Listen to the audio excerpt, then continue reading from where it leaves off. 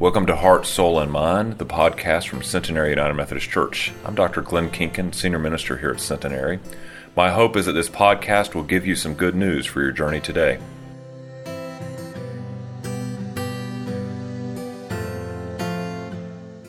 Our scripture reading this morning is Psalm 148. Praise the Lord from the heavens. Praise him in the heights above. Praise him, all his angels. Praise him, all his heavenly hosts. Praise him, sun and moon. Praise him, all you shining stars. Praise him, you highest heavens, and you waters above the skies. Let them praise the name of the Lord, for at his command they were created, and he established them forever and ever. He issued a decree that will never pass away. Praise the Lord from the earth, you great sea creatures in all ocean depths. Lightning and hail, snow and clouds, stormy winds that do his bidding. You mountains and all hills, fruit trees and all cedars, wild animals and all cattle, small creatures and flying birds, kings of the earth and all nations, you princes and all rulers on earth, young men and women, old men and children. Let them praise the name of the Lord, for his name alone is exalted. His splendor is above the earth and the heavens, and he has raised up for his people a horn, the praise of all his faithful servants of Israel, the people close to his heart. Praise the Lord. This is the word of God for the people of God. Thanks be to God.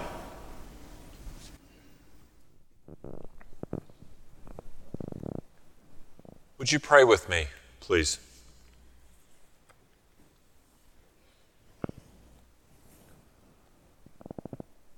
Almighty and gracious God, as we gather to worship and to praise you today, we pray, O Lord, that you would open our ears, that we would hear your words.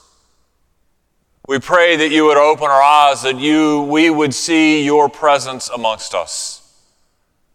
But in opening our eyes and opening our ears, we pray, O Lord, that you would transform our hearts, so that we would leave this place not only seeing you, not only hearing your words, but being doers of your words. In your Son's holy name we pray. Amen. So the legend has it that St. Francis of Assisi composed his poem, The Canticle of the Sun, when he was ill and recovering from illness in St. Domino, Italy. And a part of that illness was he had lost his sight. And so as he composed this poem, he had someone else writing it down for him. And so in the midst of that, he dictated the words worthy of God's praise, clearly focused in his mind's eye and in his heart on the blessings that God had provided him thus far in his life. He saw unity in all creation. He saw the interconnectedness of all life, human life, animal life, all the world. And he saw that as a call to praise, a call for all of earth to lift praise to God. See, not only understood this, but the necessity of all creation, he thought. This necessity that all of creation needed to praise God continuously, to be reminded that God created us, God redeemed us, God loves us. Today's text, Psalm 148, was the foundational text upon which St. Francis built this canticle. And without a doubt, it is nothing but an ancient praise hymn, if you will. There's really two parts of this. You have the heavenly kingdom is supposed to praise the Lord, and then you have the earthly kingdom is supposed to praise.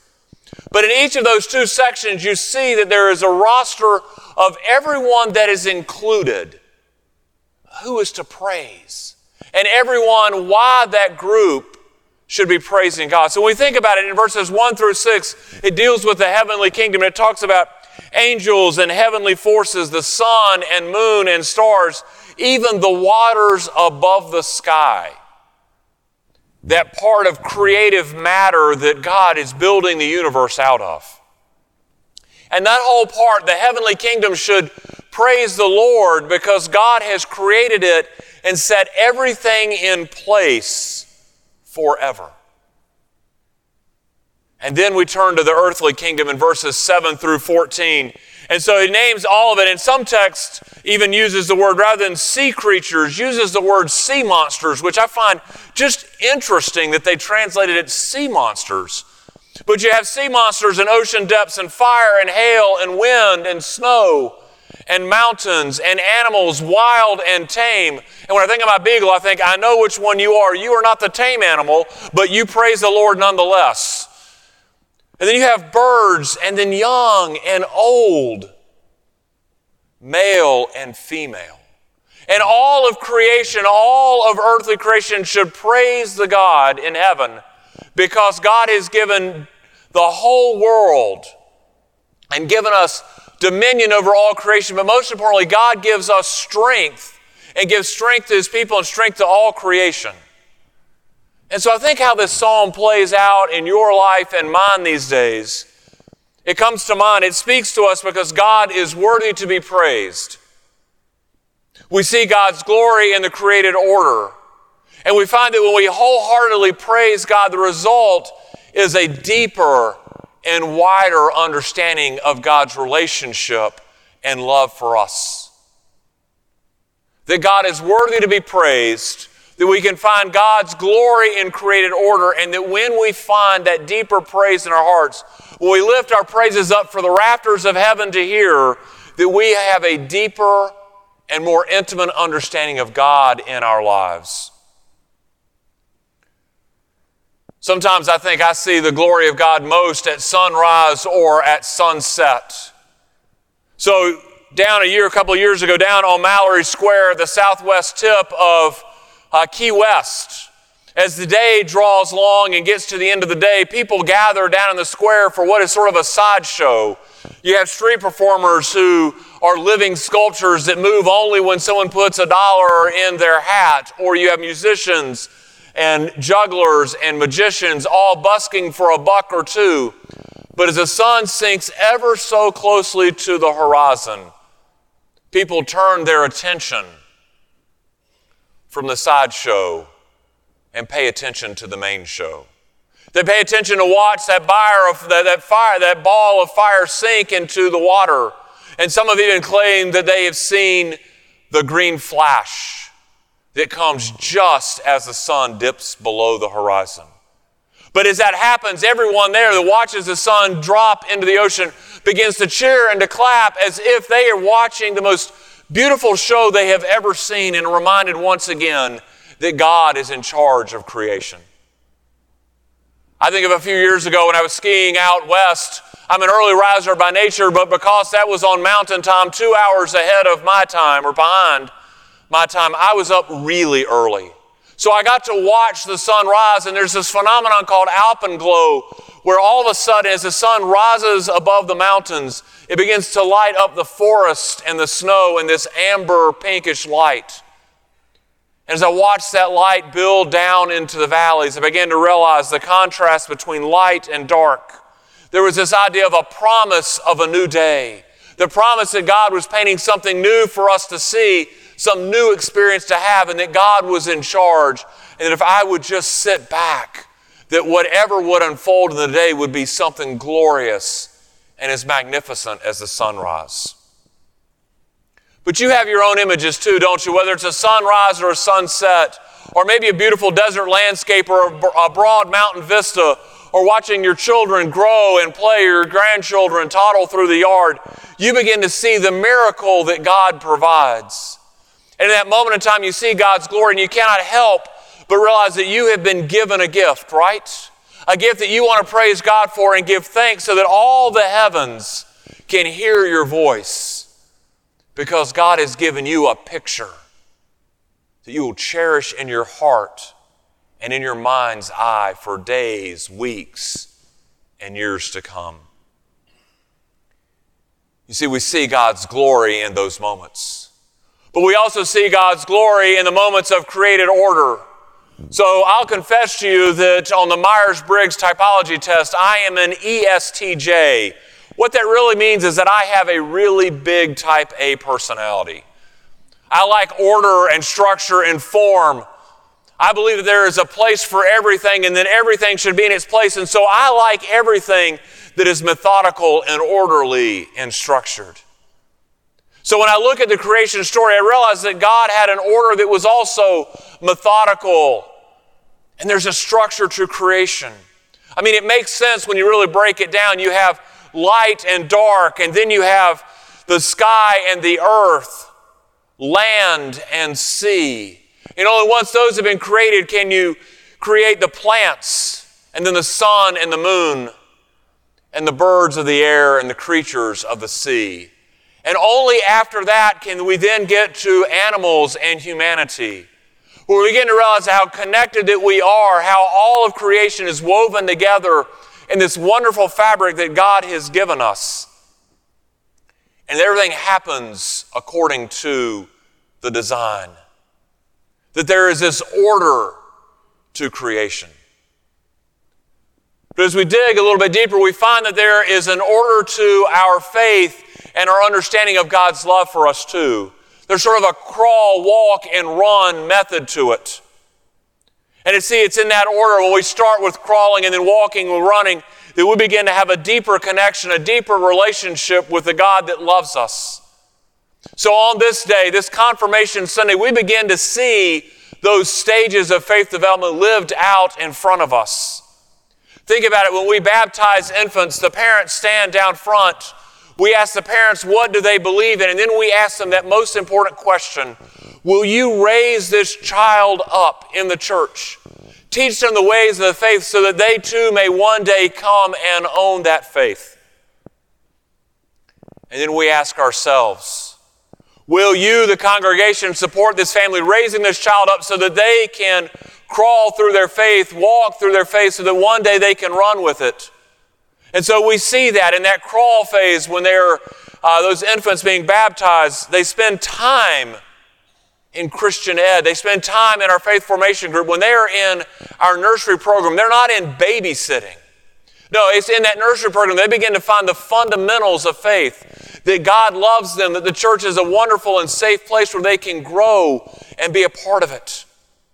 In Sunday school and in children's worship and here in worship, they begin to understand the very basic elements of praising God in the sanctuary. In Sunday school, they learn the stories of the Bible, and in choir, they learn how to sing their faith. And then in VBS, and then we give them their own Bible. This book here that no longer is just something to sit on a shelf, but the guide for their lives, that they're to take it off the shelf and read it themselves. And you ought to watch on those Sundays when they get that as third graders. They sit in church and they are flipping through it, trying to understand and decode it. What does it mean for them? And so those Sundays are ones where we tell their parents, let them catch you reading your Bible, how you run with your faith, so they will learn. But soon as they outgrow the elementary parts of our faith formation program, they move into youth ministry, and now they're walking with their faith. They're worshiping God, maybe even serving in the Simplify band. They take our confirmation class. This year, these young people, these 21 of them, have been involved learning about the creeds of the church and worship and the richness and the depth of the sacraments. And even the stories of the Bible and how they deepen our faith. They've got a pretty good stride, and so as they're going along, they're walking briskly now. One of those sports that I've always found intriguing in the Olympics is what we call Olympic walking. Now, if you've ever watched Olympic walking, that's really more like a slow man's jog.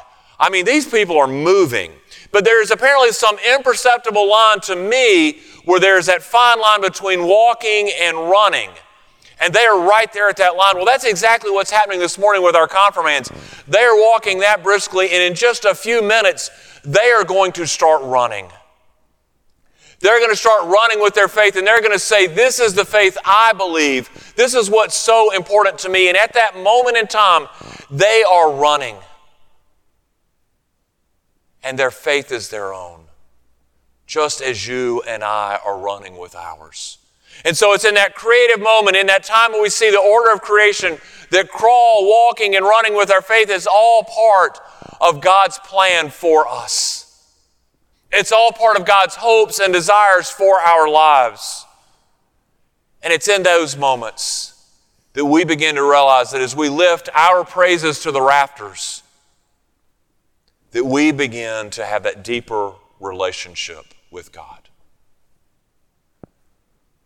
I ran relays in high school, and when running the relay, one of the things that they do when you're running is you're on this team, and they have this baton, and they pass the baton to you. When they pass the baton, when you take it, it's your race to run. You have to run your section of the race as fast as you can, as hard as you can, because it's your race to run. Well, confirmation, that's very much the same thing. We give our confirmands a baton just like this to remind them that now it is your race to run. Your parents have brought you forth from baptism to the church and have raised you up. The church has embraced you with their commitment, and now, confirmands, it's your race to run. But here's the catch. So often in life we look at confirmation and think of it as the end, but really it's just the beginning, isn't it?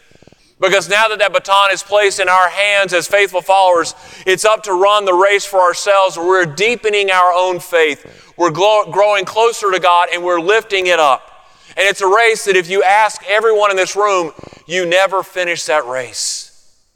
We are constantly running that race for that deeper, more intimate relationship with God. So as they come forward and they take the vows to support the church with their prayers, their presence, their gifts, their service, and their witness, they're doing that not because that's what it's expected of them, but they're doing it because that's how we grow deeper in our faith. That's how we learn and how we show the world the God that we praise, the God that loves us. I mean, when we get on our knees and we pray for our church, we pray for our leaders, when we pray for folks that sit in the pew with us, we pray for God's direction. We are asking God to speak to us. And it's in the listening that we understand more and more what God wants for us. We gather together and we say that we're going to support the church by our presence. Let's be clear, look around the room. It's so much more fun when the sanctuary is full. When we're gathered together, we see each other's faces and we sing praises together. There is an energy in this place that's palpable. We recognize that God is present with us. But you see, what also happens in community when we're together is we can carry each other when we are down. We can rejoice with each other when we have those milestones in life. We learn from each other. And when we're together, our worship becomes not just our personal acts, but corporate acts that ring from the rafters and from the walls, and that all the world cannot help but hear that we are praising our God in heaven. We support the church with our gifts. We're talking about money, but it's not in that sort of bad way that the church gets the reputation for talking about money. We're talking about money for what it could do, but it really is an act of response. It is a response of gratitude for what God has given us. Think of everything in your life. Everything that you have gotten this week, all the gifts that have been given to you, they come from God. And so when we give our gifts, when we support our church, we are writing a thank you note to God. We are saying, God in heaven, I praise you for what you have given me, and I say thank you. And then our service. So many of us have different talents. Wilson giving his gift today, singing his heart out, singing the praises of God. When we give that, when we give those gifts, when we serve, when we offer those opportunities, the talents that God has given to us, we're reminded that what we're doing is sharing God's love, but we are loving our neighbor and ourselves. We're loving our world. And then finally, our witness. And there's one thing that you and I know is that the world needs to be witnessed to the love and the grace of God. So when we're conscious of what we say, when we're conscious of how we act, how we treat each other, and how we engage the world, we are setting the standard for the world to follow. And we're showing the world God's love. But what's more important? As we do those things, as we offer our prayers, our presence, our gifts, our service, and our witness, we find that we are growing closer to God, that we understand God's love for us and for the world that much more every day. It gets that much deeper, it gets that much closer. We begin to realize that we are hopelessly entangled and hopelessly wrapped up in God's love and God's hope for the world around us, and that we are instruments of God's peace, just as what St. Francis understood as he composed that poem. So as we hear again from the text of Psalm 48, praise the Lord from the heavens. Praise God, all ye messengers. Young men and young women, old and young, let all of these praise God's name. Let them praise God's name so that all the earth may hear of the glory of our God in heaven. Because it's in our praise that we begin to understand the depth of God's love for you, for me, and all the world. So this day, as these young people come forward, as they stand in front of you, and as they say to you, this is my faith, I claim Jesus Christ as my Lord and my Savior, let us rejoice with them. Let us sing praises that God has moved in their lives, that we have fulfilled our commitment to them and their parents to bring them to the race thus far. But let us not grow weary. Let us not grow weary, but let us realize that our race continues outside the doors of this church, and let us run forth singing God's praises for what God has done for us yesterday, today, and in the days to come. In the name of the Father, the Son, and the Holy Spirit. Amen.